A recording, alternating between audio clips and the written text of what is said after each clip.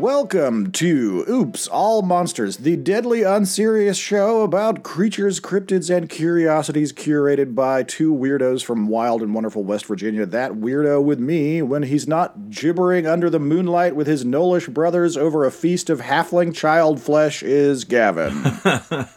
And this weirdo with me who has missed second breakfast is Hess. Quick on the second breakfast there. Yeah. All right.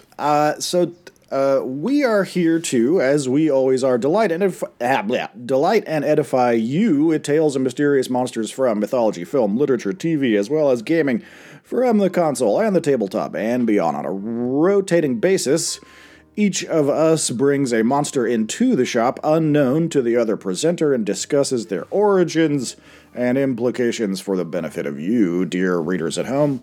Quick reminder, check out the Instagram at Oops All Monsters. Before we get into this topic, which is one of mine, Gavin, do you have something to drag us over into the world of rare English vocabulary? Villainous vocabulary. I do. This is a kind of an interesting one. It is obelisk. Obelisk or obelisk? Obelisk. AOBELUS. Or it's sometimes referred to as obelisk. A dagger mark. And it's a typographical mark that usually indicates a footnote if an asterisk has already been used. Sometimes it is used to indicate death or extinction. Huh. And I did not know this word. Yeah, I was looking at it, and I kind of realized that all of the Vampire the Masquerade, like, clan insignias are just images from, like, Microsoft Word. Is that true? It seems to be, because like a couple of them are obelisks. I see. Yeah, because the way that this looks, or at least if I'm looking at the right thing, it kind of looks like a division sign. Yeah. But not quite. You know what I mean? Kind of like a division sign written by a chicken. Yeah. In the year like 1200 BC or something. Yeah.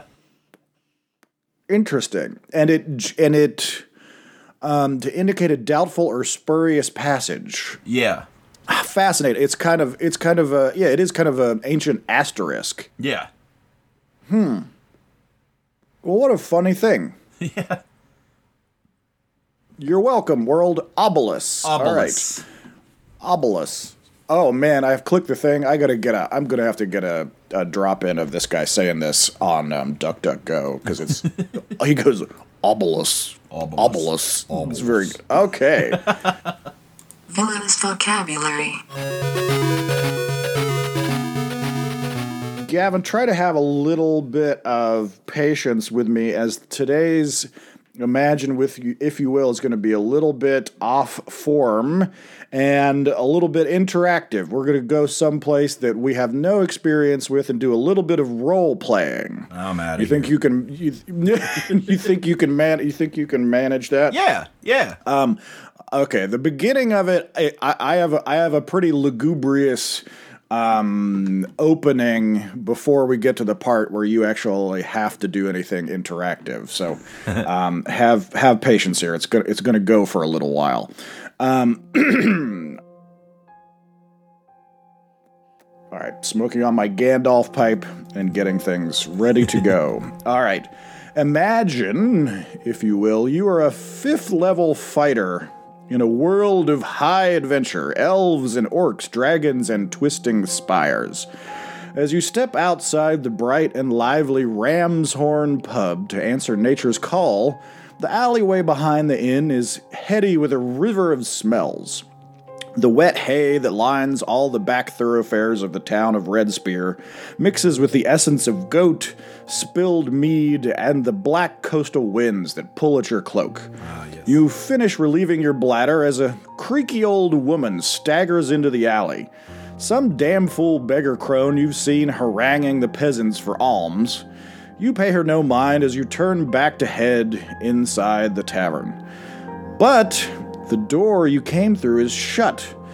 A strange child leans up against it, smoking a pipe? Wait, what?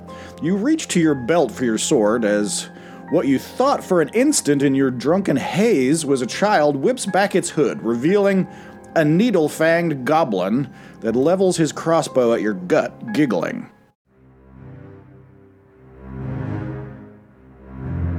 Get back, you old fool, you call out the side of your mouth. You don't want this beggar getting in the way of a fight when she stumbles toward you, cackling.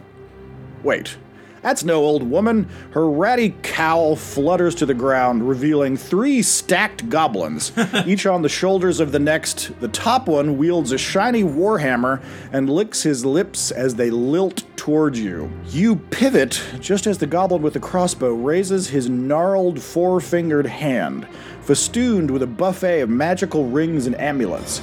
He drools out some hideous orcish incantation and a shower of ice explodes from him. Brightening the alley for an instant, you are frozen in place with cold elemental ice holding you down. Damn bastard goblin orcasters, you can't turn your back on them. You watch, in horror, your sword frozen in place, as the tri-goblin stack brings the warhammer down on your head, and you're out. You awaken, groggy and miserable, splayed out in 6 inches of fetid, brackish water. The oppressive stench of rot drifts among the pool like a ghostly fog. The uneven drips from the distant ceiling of this shadowy dungeon ring in your weakened skull like pings on a steel drum. Trying not to move too much, you shift your eyes and close your nostrils. An ancient, wide-turning stone staircase leads to a rotting portcullis 1 level up. Slimy bones, some human, some probably elven, some totally unidentifiable, are tossed about in uncertain piles, riddled with sickening gnaw marks you cannot bring yourself to contemplate. All I wanted was a bit of adventure and to find my old lost friend Charlemagne. You weren't expecting to be consumed by ghouls in some miserable dungeon. You shift a bit more to assess your situation. Your belongings are all gone. Except you check your special hiding spot. Down the rear of your right boot, there it is, the mysterious potion you traded for with the Tinker Gnome wench back in Vandal's Port. You were a bit off your head when you made that trade, but now it might be the one thing to save you. Suddenly, what you first thought was the abysmal remains of another wretched soul begins to shift on the other side of the dungeon. In a horrific slide, it picks itself up. A splattered skeleton festooned with gallons of blood and bits of flesh. It pulls at its entrails, seemingly hundreds of king's feet of purple, disgusting guts that erupt like viscous spaghetti from its exploded ribcage. Cool points of unnatural light float in its hollow eye sockets. Somehow it conjures a tongueless roar of rage or hunger, you can't tell, as it stumbles for you, pulling its intestines tight like a filthy garret. This thing intends to strangle you with its own guts. All right, Gavin. Do you want to give your fighter character a name? Yes. Okay, what do you want to call this person? This individual? I'll call him Vakarel. All right, Vakarel. How should I be spelling Vakarel? Vakarel. Okay, Vakarel. Is he a human, an elf, a dwarf, a halfling, or other? He's a half-elf. I always like the half-elves. Yeah, we'll go classic Hess and Gavin role-playing and do, Vakarel, the half-elf. All right, so this is going to be a hand in telling you what today's subject is. I'm going to go ahead and ask you to do a spout lore roll on this thing, this bizarre undead entity in front of you. There's no way in hell that you have somewhere in your abode 2 6-sided dice, is there? Yes. Can you wrangle those? I'll get those real quick.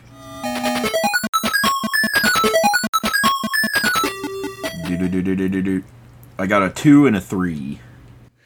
All right, so we got a 2 and a 3. How good do we think Vakarel's intelligence score is? I would put it at least 13. Okay, so he's a good but not amazing intelligence score. Yeah. All right, so with a 5 plus a minor bonus, I'm gonna say you have heard of the idea of an entity that is an undead skeleton who drags its guts around. You can't remember a moog, a goob, a synthesizer. You can't remember.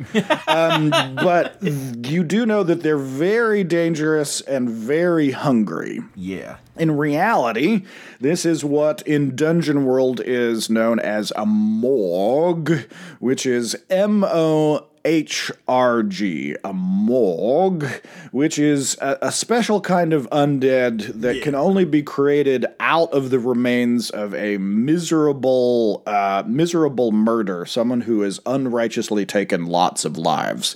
And when they are killed through some miserable sorcery or another, they're brought back as a restless, quasi-demonic undead abomination that must feast on the souls of the innocent. Yeah. You notice as it clamors towards you that it is ratcheted around its spine with a heavy iron chain that is up against the side of the stairwell in a fashion that you is intended to keep you from going up the stairs to get to the portcullis. Yeah. So this thing is going to be able it's going to be able to get probably to you right now if you don't move, and you are unarmed, but you have this mysterious potion, the point of which you are not completely certain on you. What would you like to do? Oh, shit. These are really tough. I'm looking at it. Yeah, they're very unpleasant. Insane. They're nasty, and they're not like they're not something that you would put one character up against unarmed in a dungeon. I'm putting you in a very difficult spot intentionally. I will drink the potion. Okay. You drink the potion, and you get this sickly, viscous wash of strange, heady flavor. It's kind of like a grape Dimetap explosion that goes down your throat and up into your skull, and suddenly you are awash with a new view on the situation. You are looking down on yourself through the bowels of this keep, as if from thousands and thousands of feet in the air, as if you were a collection of stars looking through this dungeon down the Burbs style from thousands of feet up. And suddenly you are dropped back into your own body, seeing this nasty, roaring thing stagger at you through the brackish water. And a collection of blinding light explodes out of the black ceiling of the dungeon and collects in the shape of a giant purple snake woman that slithers around the slimy walls of this dungeon, and the gibbering monster pays absolutely no mind to it. The Moor is completely undistracted from moving at you. But what you realize is that a constellation of a goddess that is represented by a Naga, a giant snake woman, has descended from the heavens themselves down into the dungeon to assist you. You may make an attack roll as the astrological Naga entity, So basically, we're going to do for Dungeon World, we'll call it a hack and slash attack. Okay. So just give me a 2d6, and then I will give you, tell you what the Naga entity does. 6 and a 4, 10. Okay, so a natural 10. The Naga has a very significant bonus on attacks against the undead as a inherently magical creature. She dives down, skimming over the water, and collects the morgue's nattering skull in her hands and grips onto it as it looks in her, trying to roar one of its patented miserable groans. And as it does, its skull pops into a perfume blossom of white powder and then plops into the fetid water, harmless and useless, followed by the hundreds of feet of wretched intestine, and the morgue is defeated. The Naga looks around in satisfaction that it has done its job, and then gestures at the portcullis and makes a curious expression toward you, and then does kind of like a magical flourish, and then poof, descends into the ether and is gone, leaving nothing except the faint smell of oaken ash. So the morgue is defeated, and as you realize that you have been saved for the moment, you see a shadowy figure on the other side of the portcullis at the top of the staircase, gesturing you that way. What would you like to do? Are any of the bones of the morgue left, like, say, a femur? Yeah, you can extricate a hefty femur from either the morgue or one of these other piles of miscellaneous bone junk. I'll grab a nice balanced femur to okay. Cudgel up on it and head up the staircase. Yeah, I want to kill everyone. Satan is good. Satan is my pal. All right, you move cautiously up the stone staircase toward the portcullis, which, as far as you can tell, is the only escape out of this dungeon, and are shocked to see the ashen and thinned but living face of your long-lost friend Charlemagne. We'll say he's what race should he be, this Charlemagne? Let's make him not an elf. Let's say a non-elf, something else. Dwarf.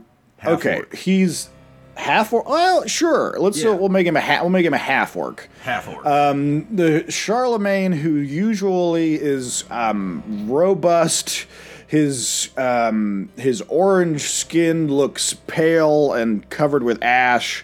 It looks as if perhaps he's been suffering in this dungeon for some time. He curls his finger to gesture you over to the portcullis, and he goes, "My friend, I've lost the strength to break down this weakened, foolish trap myself, but if you help me, we can get out of here." You have not seen Charlemagne in over a year, so you are relatively joyous in discovering that he is alive. What would you like to do? Do you want to help him move the portcullis out of the way? Yes, I do. All right. All right, give me a strength check, which as actually, you know what? In Dungeon World, which is the thing that we are revealed that this episode is about, you actually know only barbarians get Ben Bar's Liftgate. So instead, roll me a 2d6 as a strength move. 8. Which, all right. Well, an 8, if you are being aided by Charlemagne... although this would normally be done by a PC, I'll roll it as if he's a PC. And he does give you an ability to get that. You rolled an 8, you would have gotten a mixed success with your strength bonus as a fighter. The two of you are able to put your asses into it and shift the portcullis up a couple of feet so that you can roll through, and the two of you begin running out the hallway to escape this miserable dungeon. After a few minutes, he takes you breathlessly through a hidden escape chamber where you finally see the light of day and step out into the forest. It's daytime at this point, and make it to a nearby creek where you both begin washing off your faces and checking yourselves for wounds and getting the dungeon muck off of you. Charlemagne says, I got there just in time. I thought you were going to sleep through that miserable fiend eating your face off. Oh, worry not. My attention to strangling skeletal enemies has never been sharper. Let's check upstream to make sure that there's nothing rotting in this water before we drink from it.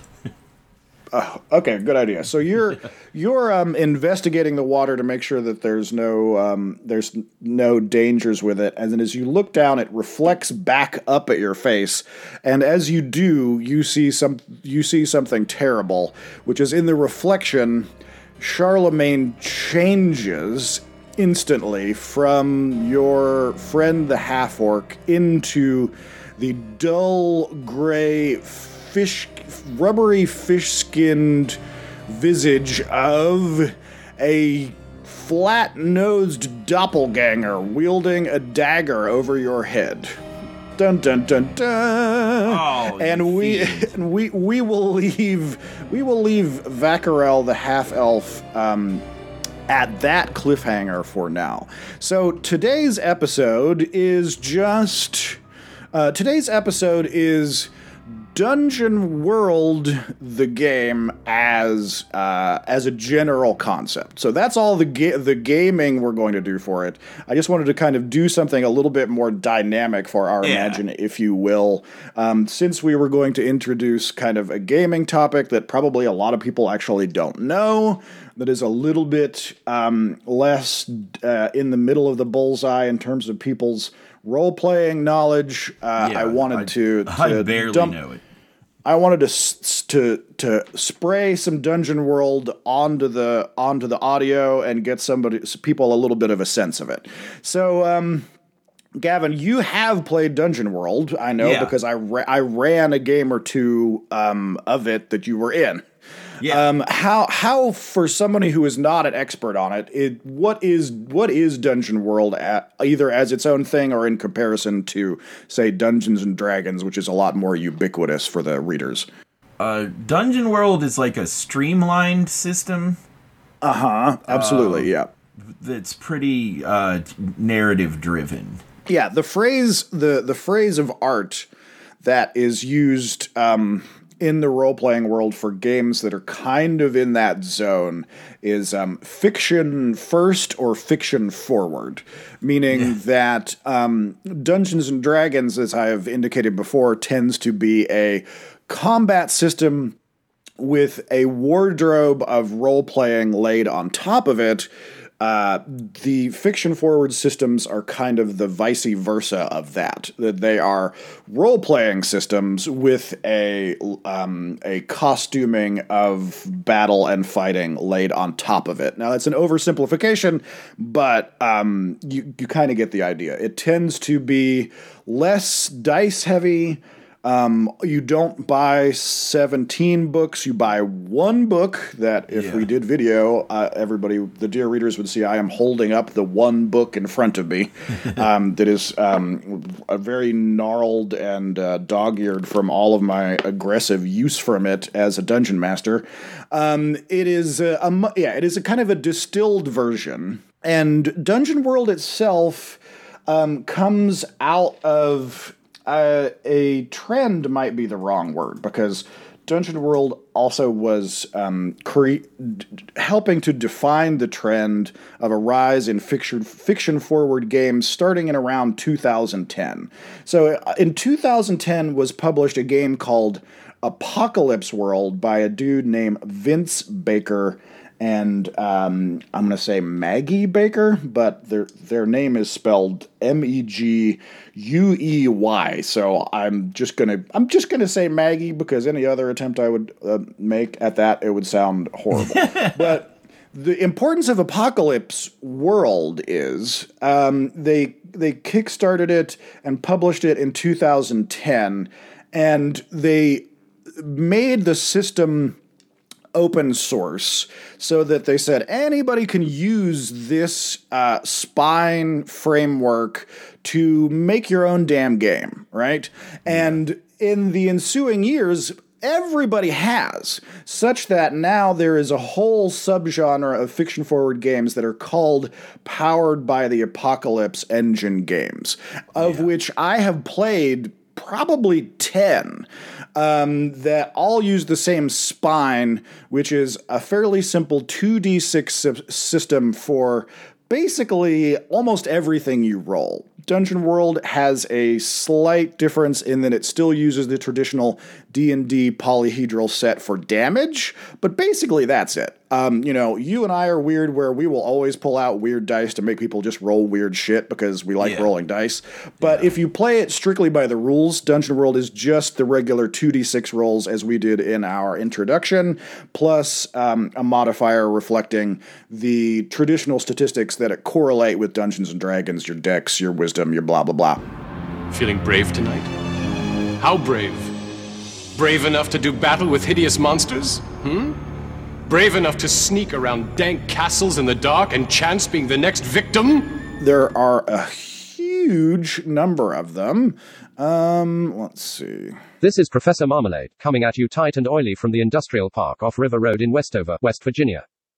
Among the dozens of games built out of the Apocalypse Engine, some notable titles include Avatar Legends, set in the Avatar The Last Airbender world. City of Mist, a fantasy noir about gaining legendary powers. Dungeon World, like a world made of dungeons where you also might meet a dragon. Epathlon, a high fantasy about young dragons. Fellowship, a high fantasy about weird magic German mercenaries. Iron Sword, a dark fantasy. Cult with AK, the reboot of a classic dark fantasy Swedish splatterpunk game. Masks, where you play as a teen with superpowers. Monster Hearts, about the paranormal romances of teen monsters. Monster of the Week, which gained prominence thanks to the Adventure Zone, is a setting that combines the X-Files, Buffy, etc., where monster hunters track down dangerous beasts that want to wreck the world. Night Witches, about a regiment of Soviet airwomen during World War II. The Sprawl, a dystopian cyberpunk game flavored like Blade Runner or Cyberpunk Red. Tremulous, a cosmic horror in the style of H.P. Lovecraft. Thirsty Sword Lesbians, a speculative sci-fi about angsty lesbians fighting evil and falling in love, also they have swords. Urban Shadows, an urban horror similar to Vampire, Werewolf, and the World of Darkness. Spirit of 77, an hilarious take on the exploitation films of the 1970s. Blades in the Dark, a steampunk fantasy about a retro future where players battle for power among the filthy, gang-run, mushroom-covered cobblestone streets of a ghostly mirror world. Personally, Professor Marmalade recommends the podcasts. The Magpies, an LGBTQ+ friendly actual play of Blades in the Dark by 5 strangers who have the most heart-warming and delightful improvisation choices that can be imagined, and Spout Law, 4 jovial Canadians that crack each other up too much to take Dungeon World seriously, while still crafting amazing stories thanks to their underappreciated GM. Michael Bublé drop. Professor Marmalade out. So if you want to learn about fiction-forward games, pick up Spirit of 77, Thirsty Sword Lesbians, or Dungeon World, or even Blades in the Dark. And to get a sense of how playing them might go, listen to the Magpies and Spout Law on your podcast machine. They're both delicious. Just like me. With a name like Marmalade, I have to be delicious. Is this like a video game? Sorta. I'm going to blast through the most relevant points about Dungeon World real quick in terms of actual history. It is obviously a fantasy role-playing game created by two dudes, Sage LaTorra and Adam Koebel.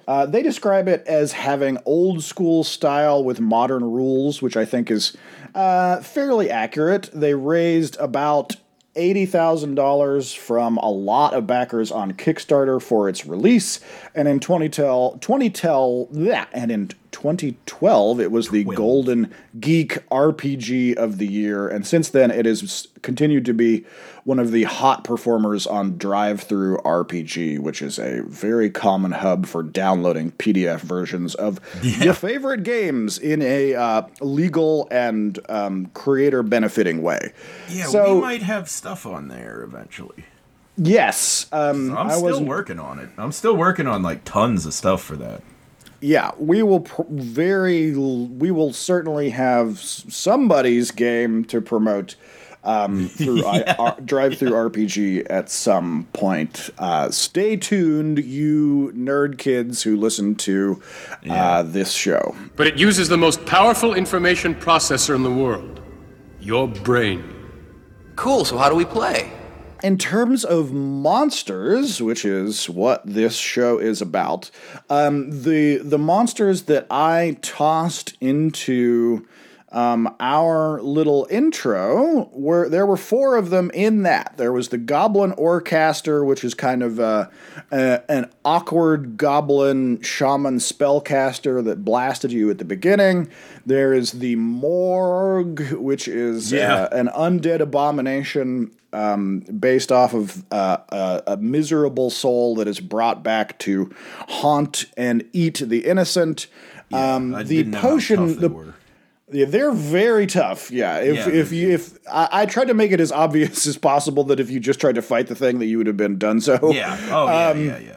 The potion was my take on a very fun monster that is built into the section on monsters. There's a whole great long section toward the end of the Dungeon World book that is various monster settings. It has them divided up into dungeon dwellers and demonic entities and the undead, so that it's easy to say, like, oh, I'm looking for something that I might find in a bog, and you can just go to that section and pull something out real quick. But the potion that you consumed was me kind of weaponizing what is called a concept elemental, which for the readers, yesterday before we got started, I asked you randomly for a number 1 through 9 and for a concept. And the number 1 through 9 was going to determine your character class. The fourth class was fighter, and the concept that you gave me was astrology. So you drank an astrology potion. So I quickly in the shower thought, like, okay, what the fuck is an astrology potion? Do we have to read a bunch of rules? Not this time. And came up with something that would conjure a monster that would be represented by an astrological sign in this fantasy world. So I came up with, okay, I bet these kinds of people would see Nagas in their religions in the stars. So you drank a concept elemental and it saved you, and then finally you were confronted that your friend was not your friend. He was instead a miserable double goer or doppelganger, which is obviously not indigenous to this game, because Dungeon World is both inventing its own monsters and taking them from the long-lived pre- and post-Tolkien pantheons of fantasy gaming generally, because it is very clearly trying to rope in the tropes and nostalgia and feeling for people that have a kind of a 1E, 2E Dungeons and Dragons desire and nostalgia for that style of gaming, while also adding in curiosity and surprise and a playfulness that is different than just playing 5e or trying to crack out your like first edition games and play as the elf or whatever. This time I'm the Dragon Master and you are the adventurers. Is it okay if I watch until I get the hang of it? You don't need the hang of anything. Imagination is all you need. Close your eyes. Open your mind, and I'll transport you to another realm. Oh, yeah? And I appreciate that mix of the familiar and the new. It's one of my favorite things about doing fiction-forward games because I really like playing D&D. I really like playing Shadowrun. I really like playing things that I have a lot of experience with, as both of us do. But also, I really like being surprised by stuff. And one of the things I actually dislike about D&D is because it is so well known, you kind of can't surprise your like veteran players if everybody kind of makes a consensus that you're going to use the monsters that are in the books, right? Yeah, like, not at all. You can't surprise anybody. You know, you try to get tricky with an aboleth and making everybody see illusions that it's not an aboleth, and to get into negotiations with it. But very quickly, your veteran players who've been playing since the 90s are like, "Hey, it's an illusion fish," it takes a lot of that kind of like tension and drama away from the game that would, in my opinion, always be there if you were wandering through a fantastic world and you came upon a bear with an owl face suddenly trying to rend you in half. You know what I mean? You wouldn't be like, oh, whatever, it's just an owl bear. Stab it enough times until it dies. Just an owl bear. Yeah, I know. Yeah, I'm like, so I think that... that happened in one of the latest games. It was like we were... tracking something through a zoo. I think you might have been playing in that one. I don't know. I was playing in something where we found a baby owl bear, but I don't know if I was playing in this game you're talking about. Yeah, I think that was it though. Yeah, it was a baby owl bear, and we didn't think anything of it other than like, okay, now we have a baby owl bear that we can try to train.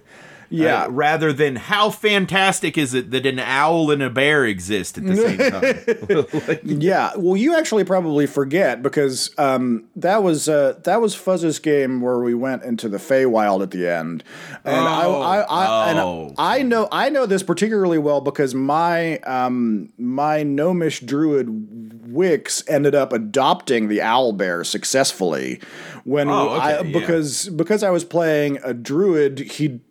We fed the owl bear and it kind of followed us along for a session or so until he kind of adopted it. And I also pulled Wix transdimensionally into a couple of other games run by other people because since he was a planeswalker in the game that we had already, and he was a druid of significant enough power at that point, it made sense that he could jump from reality to reality. So now Wix pulls his massive hat away and reveals his familiar or animal friend that I have named Owlbear Camus.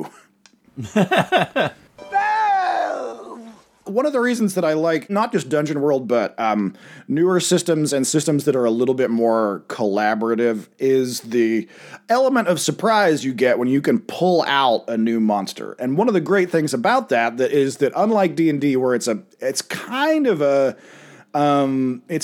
a tightrope walk to design a fresh monster, that Dungeon World comes baked into it with a system for designing your own monster. It's got a breakout to explain exactly point by point what you need to do to make a monster, from starting with what is its instinct. You know, it's actually not as complicated as you might think. You know, basic stuff like hit points. Does it show up alone or with friends? And, you know, you answer 7 questions and give it a little bit of flavor, and whammo blammo, you've got your own monster, which I really like. And I don't have to ask you whether you like it because I know you do. The handing even novice players and child players the reins and saying like, well, just it's like you're already making shit up. Just make more of the shit up.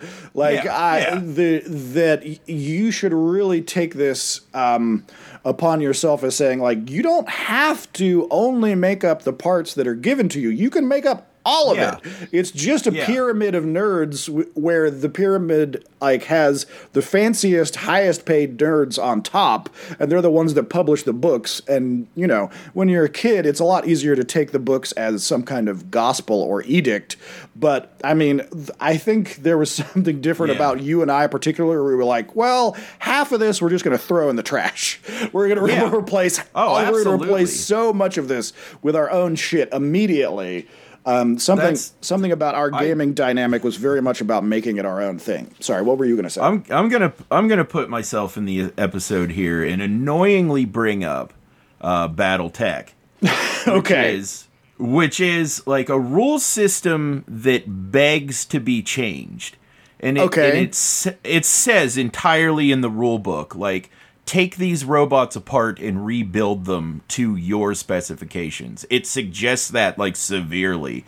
And a lot of people have a problem with this. A lot of people also have a problem with like changing the most basic ass rules to it. Like a lot of the rules are a little bit ridiculous. Like initiative doesn't matter. Everybody goes kind of at the same time. And the only reason to have initiative is who announces what they want to do when. Yeah, right. Like somebody announces it first, and then the loser announces it next, and then like all of the damage is applied at once, and everybody moves at once, and it doesn't really matter, and it's kind of ridiculous. Which means pretty much, I'm sure of it, that Jordan Weissman told the world like, make up your own rules, even. Like, don't just make up your own robots. Make up your own rules. And I have, and, like, the BattleTech rules that we play by make sense and are completely fun. Yeah. And actually, one aspect of the battle... I'm kind of an initiative geek. I sat there for a few hours and hacked out my own initiative system with the help of Fuzz one day when I was just like standing around because it bothered me. We took the this is really in the D&D weeds, but we took the Greyhawk system and hacked it into what I'm calling now like the Redhawk system, which is a simplified version of the Greyhawk system. But the thing is, nobody fucking wants it. It's just a thing that I tinker with because nowadays you can't even get people to use real initiative in D&D. They by which I mean you'll roll initiative once and it'll go through the whole encounter. That's just a completely new thing that was standardized by everybody being too lazy to roll initiative every time in 5e. Like, and I get it because of how much time it consumes, but I really like rolling initiative every time because I think it adds a lot more drama, particularly for people that have organized their characters around having the best speed and action economy. So if you're playing, I think that's a Shadowrun side effect for you and I. Yeah, maybe. But I also think that like you're really taking away one of the main tools from rogues and monks and fighters. Anybody that has organized their character around like speed and getting the drop on the other characters, you're taking out. And I'm not like a 4E nerd where I want to Pathfinder out like 100 different vectors before the game even starts. But I really like initiative, and it really bothers me that the consensus has just been like, we don't even really do this anymore. We just come up with an order, and then we run through that order for the whole encounter. But we're losing audience by the moment about talking about fucking D&D initiative, but I'm a weird mix of wanting to be very crunchy and not crunchy at all, because I would take Dungeon World or another fiction forward game, and I have in the past added an initiative system onto a game that doesn't even have one at all, because sometimes, particularly if you're playing a game with elaborate combat scenes, you just want to eliminate all of the bickering about who's going to go next. Even if you're playing with people that are very cooperative and it's not bickering, it's just the like overly polite Midwestern hesitation of, I don't know, you go. Like, just get it out of the way. Just pick an order. And a lot of times, even if you spend 5 minutes, like, rolling that out, it will save you 5 minutes of trying to decide, okay, who's going to do what now? You just go like bang, bang, bang, bang, bang. It's Ted, Sally, and then Dave. All right, just fucking do it. Yeah. Now I'm going to take you to a very different castle. This is the castle of King Halvar II. He takes himself quite seriously, and so do some of his subjects. So, who is Dungeon World for if you are listening to this? You might be, I kind of try to imagine, I'm going to blow everybody's mind, role-playing games as everybody ring the bell, Gavin talked about Battletech, and I'm going to say Venn diagram. Venn diagram. But just generally, to figure out whether you should be role-playing with a certain group or a different group, or what group you should be playing with, we'll start with an easy sliding scale of all the way to the left are people that have all of the minis and have all of the maps and have big toy castles and toy ships and maybe also play Pathfinder and would happily do 12 hours of playing Risk and are very wanting to math out all of the combat and kill the monster in the most efficient way possible and are minning and maxing their characters. Okay? People that are very combat and math oriented. And then all the way on the right are people that are wearing flowy pirate shirts and listening to Meatloaf under the candelabra and emoting about all of the misery it's causing them to have to continually drain the life force of the mortals around them and never really get to a fucking point, but to live in the emotional space of their werewolf or vampire or fairy badonkadonk, right? So you all the way on one side, is theatrical jackassery, and all the way on the other side is crunchy math power jerks. And, I'm making the most egregious extreme examples of both just to illustrate the thing. But probably your slider is somewhere in the middle, dear reader at home. And the trick is to find out, are the people that are asking you to join them way over on the left, way over on the right, or kind of somewhere in the middle? And does that match your priorities? Do you want to spend lots of time flipping through books, checking charts, doing adding and subtracting, getting your character organized? Is that satisfying for you? Because for a lot of people, it's not, particularly people that have joined the world of role-playing in this juggernaut of the trend that has been coming on since maybe the past 5 years. Yeah. No, I won't do that. So if you've just come on to 5e in the last 5 years, you might not actually be a D&D person. It's just the only game that anybody talks about, so you don't know what the other options are, right? Does that make sense? Because your slider might sit way farther toward the candelabras and flowy shirts and role-playing. And I don't mean that to be anti that at all. I like role playing heavy games. I just like them to also smash up against scenes of intense conflict in either battle or some set piece. It's nice to have a vampire game that goes somewhere. Yeah.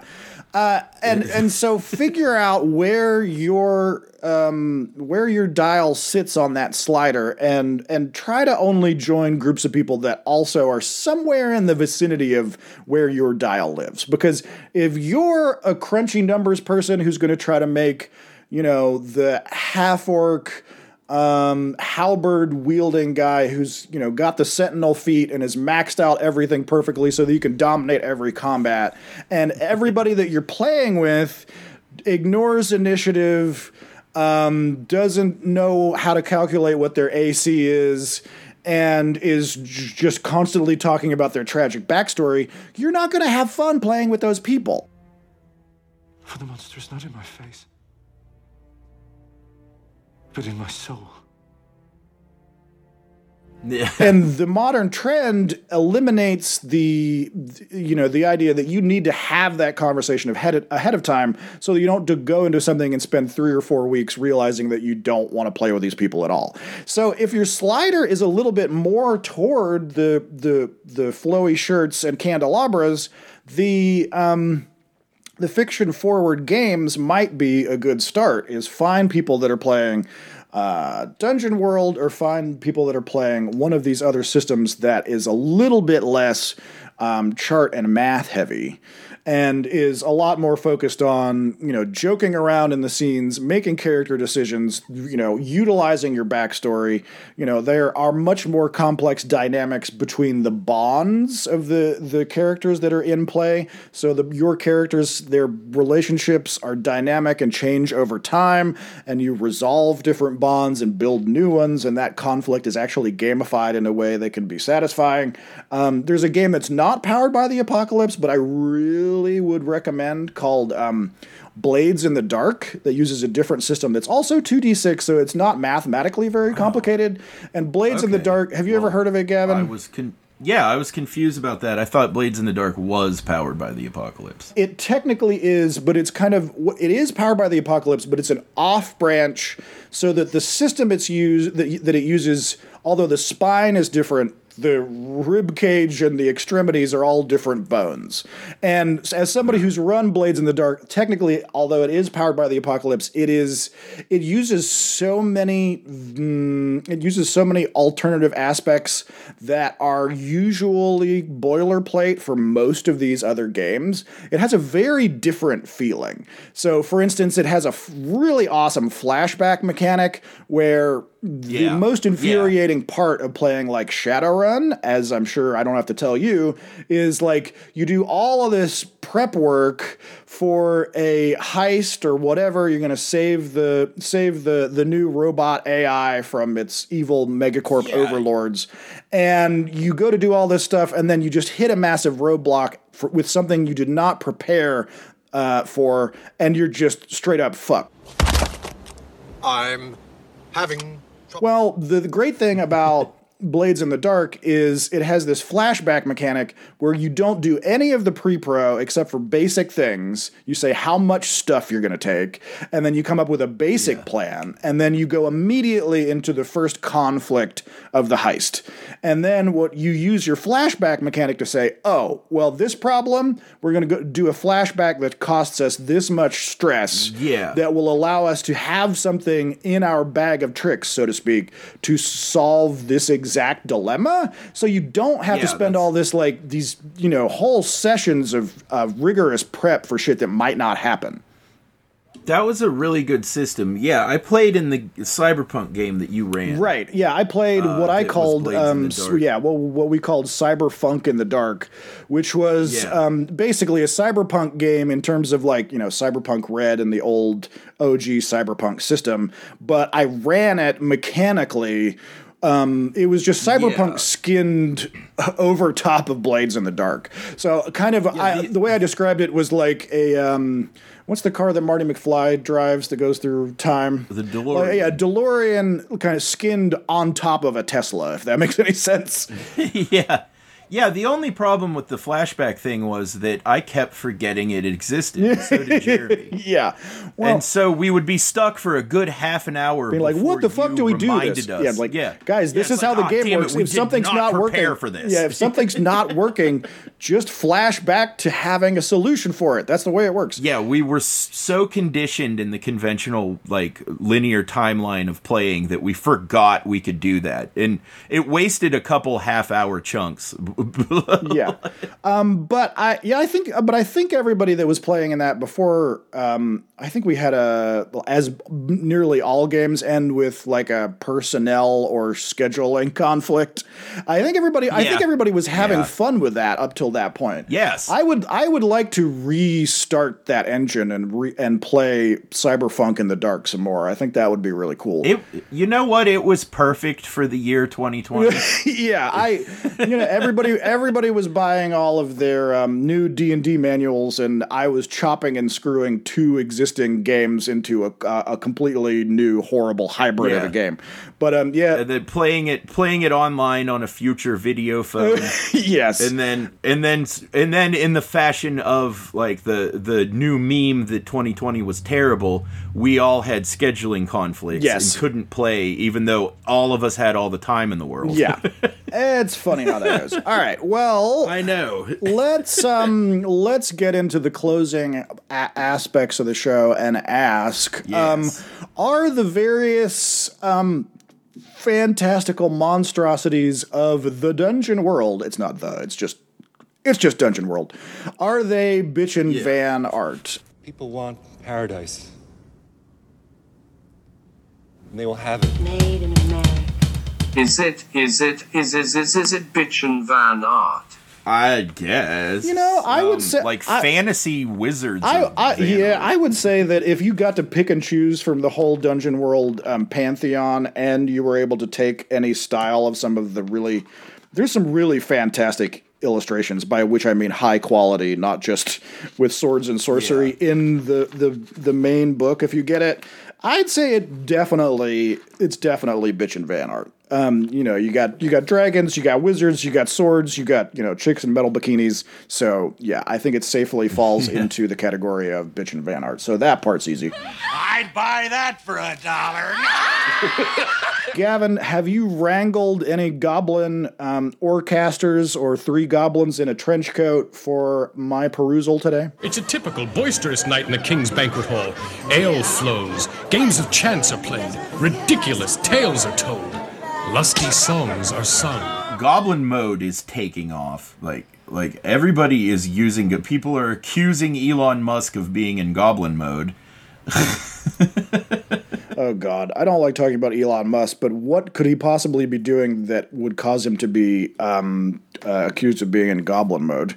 He offered to buy Twitter. Oh, that I know about that. I don't think offering to spend millions of dollars on a major media platform is in any way equivalent to like laying around eating carrot cake and soaking in your depression. Yeah, I don't think people understand what goblin mode is, which is a very goblin thing to do. I think that's a dangerous disambiguation of that word of just doing anything that people dislike. Is being goblin-y. There's our goblin right there. Is people misusing the term goblin mode is goblinish.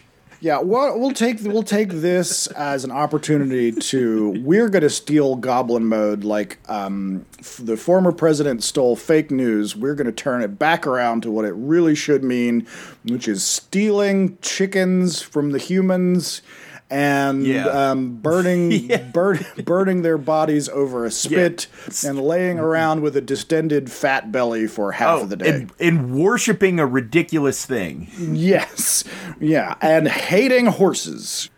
Hating horses and worshiping a ridiculous thing, which is like what a lot of social media is. You're all goblins. Yes.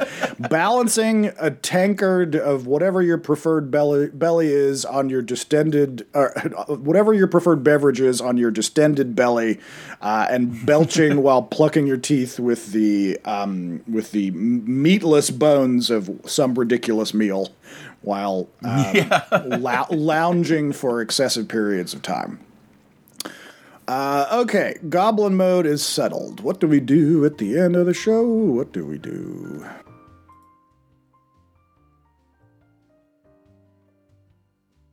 And that brings us to the end of our time with you, dear reader. Until next time, when we deliver you another batch of beasts, bullywugs, and bowls of flesh-eating dessert fluff.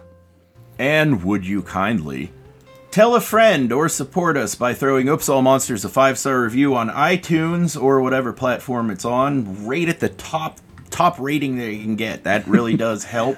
All the way up there. I have a Twitch channel that I've been on pretty frequently, and YouTube channel. Just type in Gavin Longshanks into Twitch or YouTube. You'll find me. I do things.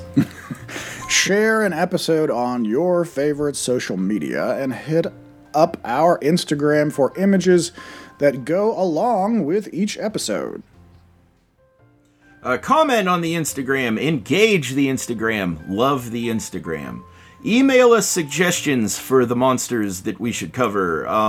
Email us gaming stories. Email us anything at all at oopsallmonsters@gmail.com. oopsallmonsters@gmail.com.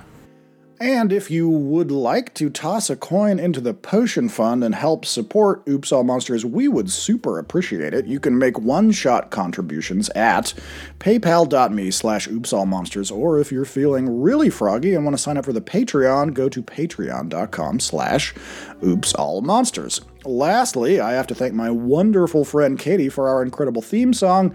Her work as part of the duo The Darling Kathleens can be found at YouTube at The Darling Kathleens. And with that, I have been Hess. And I have been Goblin Gavin. And we have been surfing the... Oops, all entire category. Yep. Did you see that just this morning it was announced that Dragonlance is coming back out for 5e? Ooh. Yeah. I like Dragonlance, actually. Really? I didn't Mostly because I had the book. Yeah. Okay. I actually wouldn't think you're much of a Dragonlancer, but it's interesting. It's going to be weird for it to be in 5e. I'm wondering how they're going to change a lot of that shit that was very 90s. Yeah, I liked Dragonlance because it had, like, technology gnomes in it. Yeah, Tinker Gnomes are good. Yeah, the weird halflings are going to be very divisive because people hate those halflings. All right. Yeah. All right. Oops all kinders, everybody. We'll see you next time on Oops All Monsters. See you Close next it time. Close it up. See you next time.